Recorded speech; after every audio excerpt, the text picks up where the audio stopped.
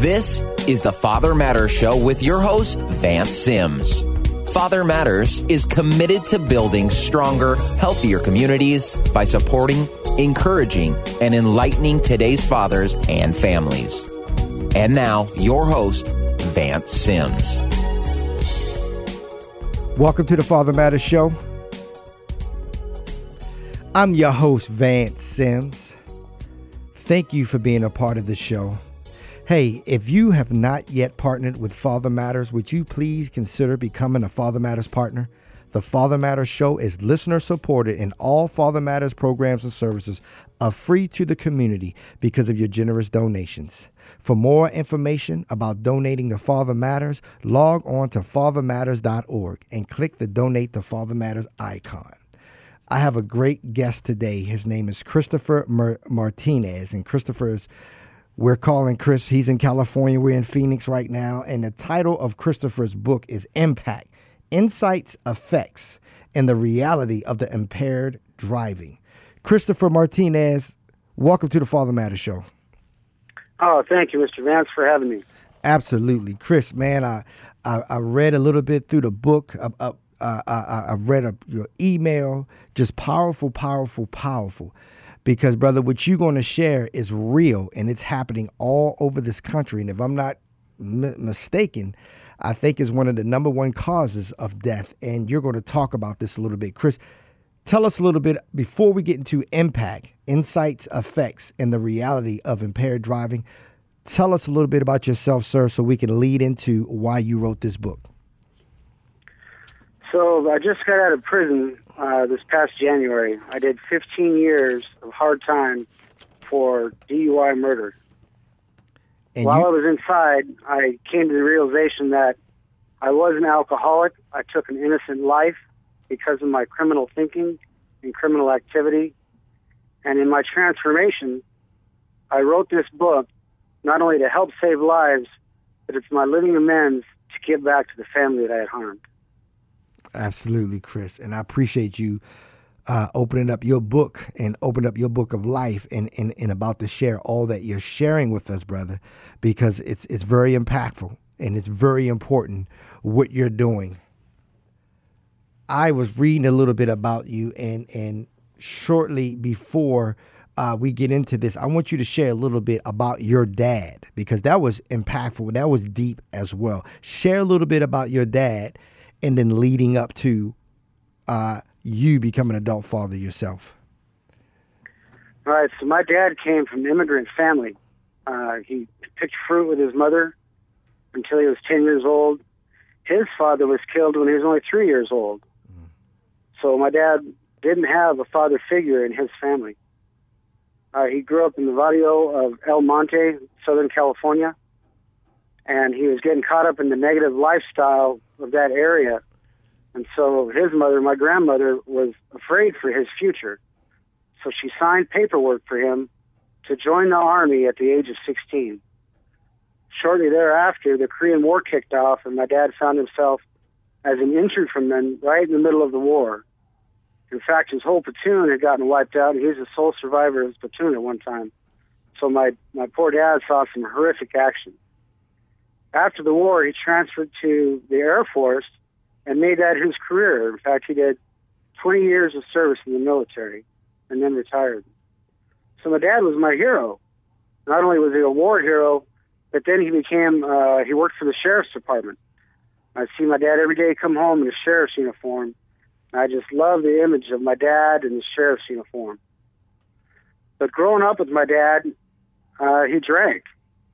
And I thought it was normal. Alcoholism runs back on both sides of my family tree as far back as I can trace. It was a lifestyle that was normal for our family, so I didn't think nothing of my dad drinking. It was wrong. But as I got older, my dad's drinking increased, and he became violent, and I started having to protect my mother and my siblings from my dad when he was drunk. And I learned to hate my dad. The fun times as a kid fishing and doing things with my dad and him drinking turned horrific, and I learned to hate him. I ended up fist fighting him at the age of 14 and was kicked out of the house. So I was rebellious at 14, not only towards my dad, but towards all of society for what had happened to my family, and I didn't understand why. So then when you took off on your own, you ended up taking care of yourself, and you moved your mom into your home, correct?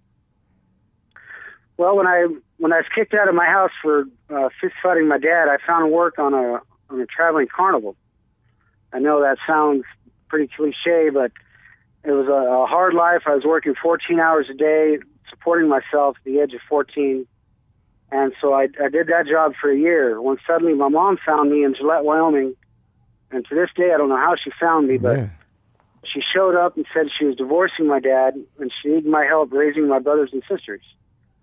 So I moved with her to her hometown in Upper Michigan, where I became the head of the house, the man of the family. I worked in the woods as a lumberjack, trying to help support my mom and my siblings. But in that type of work, drinking was accepted and normal, so I just continued drinking. The good point about that was, after what I had seen on the carnival life and the different towns we went to, I knew I had to get back to high school and at least complete that, because if I wanted any type of future, education was important. Yes, sir. And then you fast forwarded, you became a young dad yourself. Share a little bit about that, and how old were you at the time? So fast forwarding through high school and college life, I failed out of college because I was partying too much. I joined a fraternity. And so when I failed out of college in Michigan, I moved out west to California, where my dad was, and he and I kind of reconciled. Well, then I got my girlfriend pregnant, and she ended up having 2 sons of mine. And so when I became a father, that was an important step for me. It was I tried to be a good father. I wanted to be a good husband. But the partying lifestyle was ingrained by me by then. And when I couldn't quit drinking, because I tried, I just told myself I must have had an alcoholic gene, because the alcoholism runs back on both sides of my family tree, like I said. And so that was my excuse to continue in my lifestyle.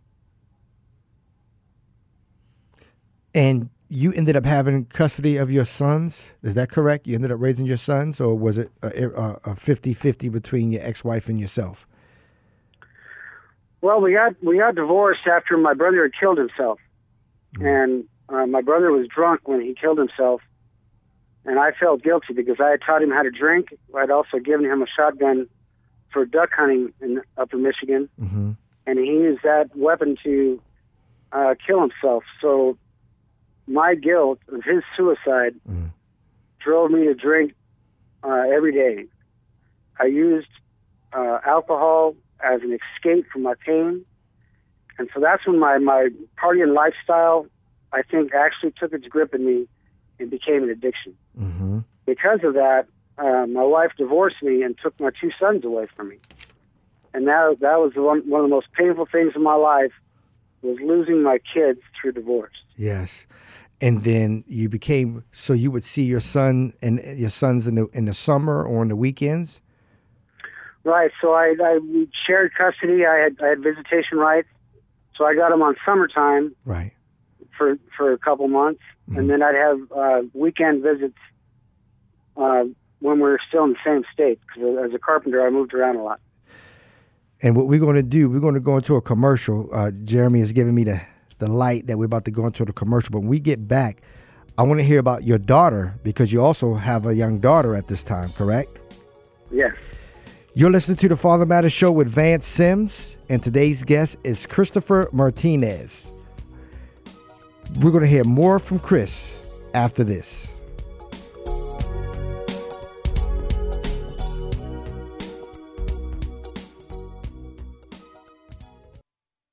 Are you seeking employment? Then come to the Father Matters Re-Entry Job Club every Thursday from 9 a.m. to 11 a.m. at 3146 East Weir Avenue in Phoenix. Bring a copy of your resume and be dressed to impress. Guest presenters every week, including industry experts, training providers, and will cover topics specific to ex-offenders. To register, go to fathermatters.org or call 602-774-3298. Helping the community by helping each other.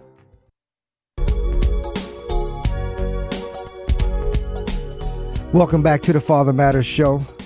My special guest today is Christopher Martinez, author of the book Impact: Insights, Effects, and the Reality of Impaired Driving. Christopher is going to share with us at the end of the show how you can get a copy of that book, how you can book him as a speaker, how you can get in contact with him. If you're just tuning in, you can catch the top of the show at fathermatters.org. Also catch the Father Matters Show nationally every Tuesday at 10 a.m. Mountain Standard Time by logging on to blogtalkradio.com, or catch our archive shows anytime worldwide at soundcloud.com. Now, Christopher, we know that you have the two sons, you got married, you got divorced. Tell us about your beautiful daughter, man, and that situation. How did that work out? So after divorce, I continued working as a carpenter and in the construction trade. Man, everybody drank. All of us had drunk driving tickets. So it was a lifestyle that I just continued to embrace. I got remarried. My new wife knew about my drinking. She accepted it. So I just figured I was dealt this hand of cards in life. I couldn't change, so I just continued trying to be the best person I could be with this drinking problem. But what happened was my daughter was born, and then I vowed to be a better father. I wanted to be a better father. I was calling out to God to be a better father. My daughter was a miracle baby. She had almost, my new wife had almost miscarried. I was going to church every day praying for my daughter to be okay. And she was born early, but she was born healthy. So I called her my miracle daughter. She was precious in my eyes. So I wanted to be the best dad I could, not only for her, but for my two sons. I always dreamed of providing a future for them and being a good father for them. But life took a turn, and I had a construction accident, and I severed my left hand almost completely off. The doctors reattached it, but when I couldn't work, I fell into deep depression. That working was my identity as a man. A man who doesn't work is not a man, is what I used to believe. And so by this construction accident, it sent me into a deep spiral of depression. My drinking got way out of control, and my new wife had said, that's enough. And she had enough of, my foibles in life. So she divorced me. And that rocked my world. Losing not only a second marriage, but another child, I was horrified. I couldn't believe what life had done to me. My dad, who I had idolized all through my youth, made a comment to me that when this was occurring, he says, what's wrong with you? Why can't you handle your mud? A strong man takes care of business. He handles his mud.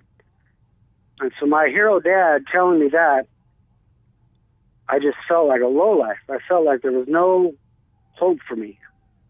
I ended up getting 2 more DUIs because I moved out of Arizona after this divorce. I moved to California and continued being a carpenter. I got 2 more DUIs, and life was just at its lowest for me. But then, out of the blue, my first wife calls me and says she needs to be rescued from Tennessee. She'd gotten remarried. She had married a carpenter. He was an alcoholic. That didn't work for her again, so she asked me to come get her and my sons, and I moved them all out to California. So for me, this was a new lease on life, and she actually gave me custody of my sons. So my dad and I had reconciled. I bought a house in Lancaster. My 2 sons and my father, we all lived in this new house, and I thought I had a new lease on life. I quit drinking for the first time in my adult life because I had custody of my sons. I tried to be the very best father that I could be. My sons and I, we had a great time fishing, camping, hiking, beach trips. This house we had in Lancaster, California, became the neighborhood hangout for all the kids. We'd have weekend trips to the beach where there'd be 4 or 5 cars. I thought I was the greatest dad in the world. And compared to all my peers, I was the best dad in the world in my own mind. But then life happened again, and I had another construction accident, and I started drinking. And I knew I shouldn't have been drinking. My boys were begging me not to drink. And my younger son was turning 15, and I said, all right, son, after your birthday party, I will quit drinking. Well, the night of his birthday party, my friends came over with a case of beer and a fifth tequila. We drank till 2 a.m. I had a great time. My sons had a great time. They took off to their mom's house for a second birthday party. And my friends and I, we drank that night. Well, the next morning, I got up to take my friends home, and I was hungover, knew I was hungover, but I'd been driving hungover for 20 years working construction. I didn't realize being hungover was drunk driving. As I was taking my friends home, the last thing I remember was I saw a yellow light. I looked at the intersection. No one was waiting for the light. The intersection looked clear, so I stomped on the gas to make that yellow light. And that was the last thing I remember. I had struck a van in the driver's side door doing 62 miles an hour, and I killed this woman, innocent woman, instantly. When I woke up in my truck. It was crushed like a tin can. My 2 passengers was with me. And my best friend, and he was also my foreman for 20 years. He wasn't in my truck. His girlfriend was in my truck. She was hanging upside down in her seatbelt. As I freed her and she woke up, she started screaming, "Where's Arlo? Where's Arlo?" And I pulled her to safety. I checked her for injuries, and I did circles around my vehicle looking for my friend. I thought my truck had landed on top of him. So I fell to my knees, calling out to God to save my friend's life. Right then, a police officer and an ambulance crew picked me up, and they're taking me to the ambulance.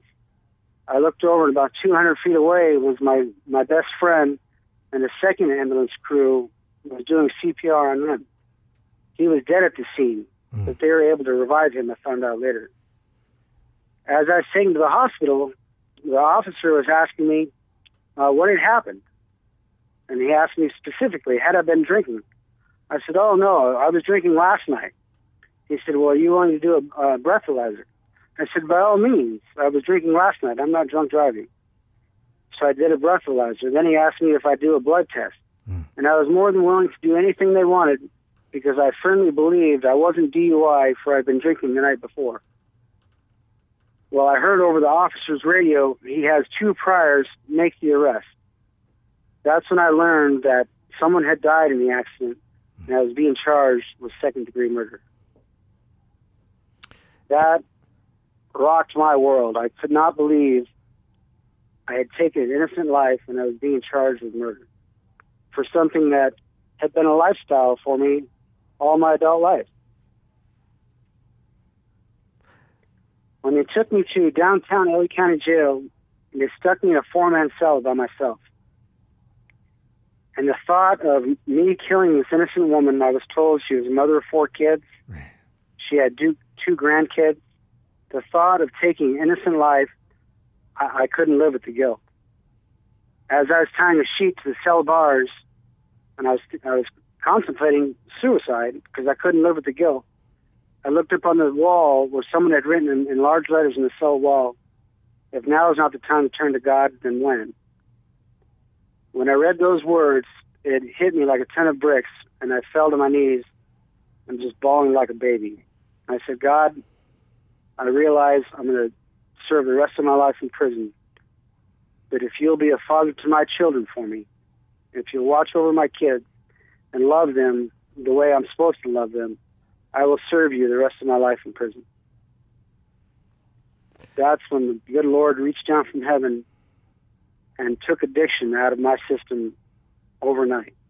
Not only was I delivered from addiction and the cravings and everything, but the Lord took swearing out of my mouth overnight too. It was a miracle.